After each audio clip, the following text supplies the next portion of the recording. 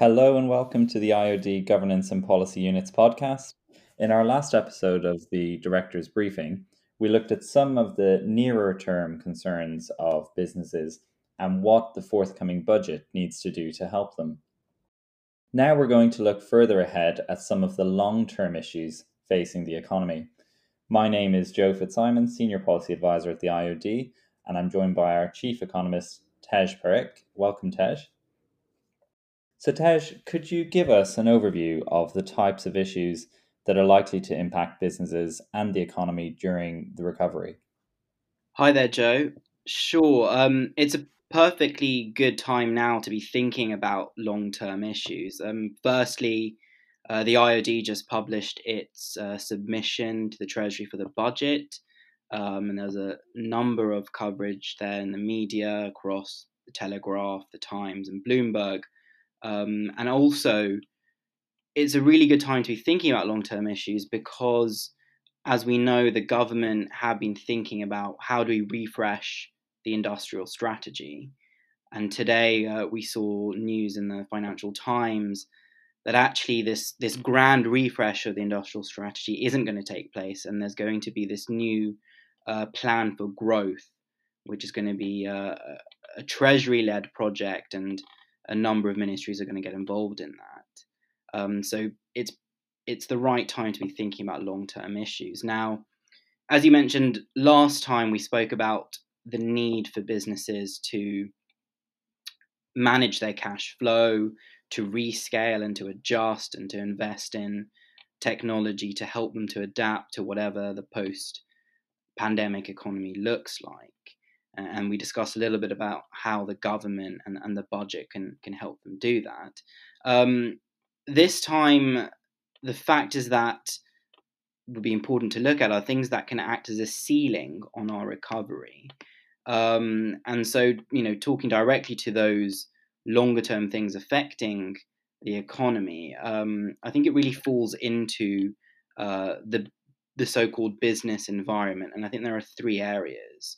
The first is skills. The second is the levelling up agenda and regional growth. And the third is our infrastructure, so both the roads, rail, and also our digital infrastructure, of course. Now, Joe, you've been following the skills agenda pretty closely. What are your thoughts there? Yeah, absolutely. Well, there's a number of key kind of considerations at the moment on skills specifically. The first one is around sort of digital economy, which has been accelerated as a direct result of the pandemic. And the second is that some changes to business models are as a result of the pandemic. And really the third is around how business models are changing anyway due to ongoing technological change. And taken together, really what it means is that lifelong learning, reskilling and retraining, they're more important now than they ever have been. It sounds like that will be very crucial for our recovery and our adjustment as well. What does this mean for policy? How prepared are we for all these changes in terms of the government support? Yeah, well, there's quite a lot of work, ongoing work, and quite a lot of work that needs to be done here. When we think about the future of the workforce specifically, there are, I suppose, two key issues that stand out. The first is around developing the future of the workforce. Employers have long highlighted a range of skills gaps within the workforce. There are significant gaps relating to sort of leadership and management, but also digital skills. And we know that these are particularly important to organizations as they look to adapt to those new business models and implement new structures and processes within their own organizations. So it sounds like there's a lot of bases for policymakers to cover, and I know many of the measures have already been outlined in the government's plan for jobs, which they put out last year. Has this created a bit of a complicated skills landscape? Yeah, absolutely. It's sort of an unfortunate consequence of a number of new developments is a bit more complexity to navigate really, and for businesses and managers and directors and leaders to understand. There's a range of really great incentives that employers can engage with, from the apprenticeship levy to apprenticeships to new level 3 lifetime skills guarantee. And there's other important developments like T levels and the Kickstart scheme, which we've been closely engaged with for some time now. The challenge for employers is, as I say, sort of around understanding how all of these programs and initiatives work together, and what is the best fit for a particular organization's skills needs. It's not always very clear where an organization should start, and it's not always immediately clear how one initiative works with another. Whether you could take a young person on for one scheme, for example, the Kickstart, and how exactly that works interfaces with apprenticeships. So that's a real challenge for members at the moment. And I suppose the other key thing here is around as the power of sort of AI and machine learning becomes clearer, and organizations are looking to harness new technologies like these, the shape and skills requirements of the future of the workforce are of course changing and very important. And it's important for the education sector to continue engaging with employers and the government on these needs, and to reflect the necessary changes within curriculum at all levels. And we have seen sort of a move towards a more employer-led system with more employer engagement there. I suppose specifically on apprenticeships, one of our key asks in our budget submission is around extending the incentive scheme, which is due to end in March, but also to make the incentive payment payable at a very early stage in recruiting the apprentice, and to assist SMEs, particularly with cash flow in that regard, to further support them in recruiting apprentices and engaging. And also to see the range of courses under the levy to be widened and extended. And that increased range would support organizations moving forward. A big part of all this, of course, is ensuring that the skills are improved across the country. And I suppose that feeds very much into the levelling up agenda. Yeah, absolutely. I think there are a number of components to the levelling up agenda, and as we all know, this was a big project for Boris Johnson in 2019, and it's been upended somewhat by the pandemic. I think the first key pillar of levelling up is devolution.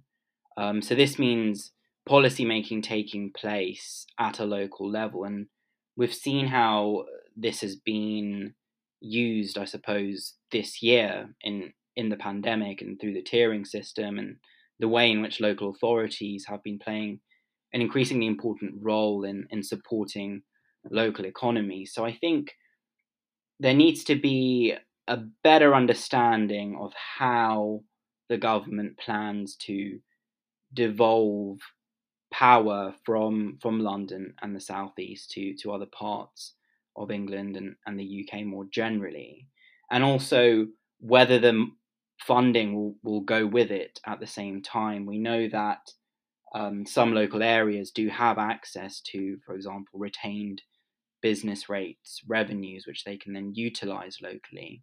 But it's important that if more decision making is brought down to the local level, then also the money needs to follow at the same time. I think the other key pillar of leveling up should be looking at how do we harness the specializations or the expertise in our regions and nations. And what's very interesting about the UK compared to our peer nations is that London really does dominate, and our second and third cities don't really compete as much as second and third cities, if you like, in the US and across Europe, particularly Germany, do.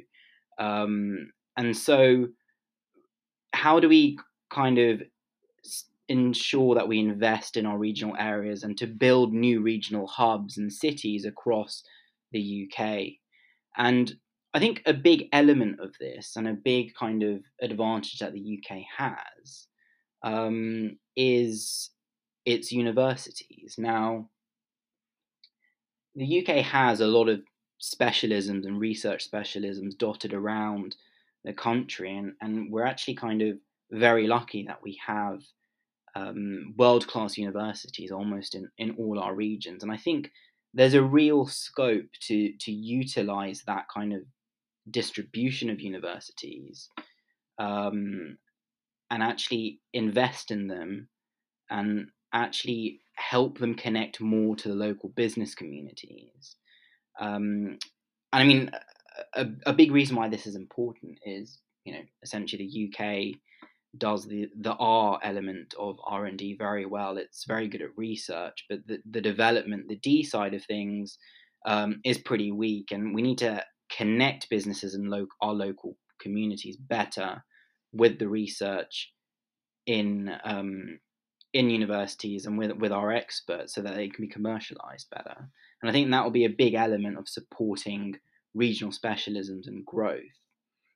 I think the other pillar would be looking at how we can incentivize business growth across the country. So often, because of the draw of London, the southeast, there can be considered a somewhat a market failure, in that funding and investor activity is often concentrated in the south of England, and obviously businesses, startups, etc., across the country then face lower levels of supply in terms of finance and have difficulties accessing finance. And I think obviously through the British Business Bank, there's an opportunity to try and disperse more funding across the UK to support businesses.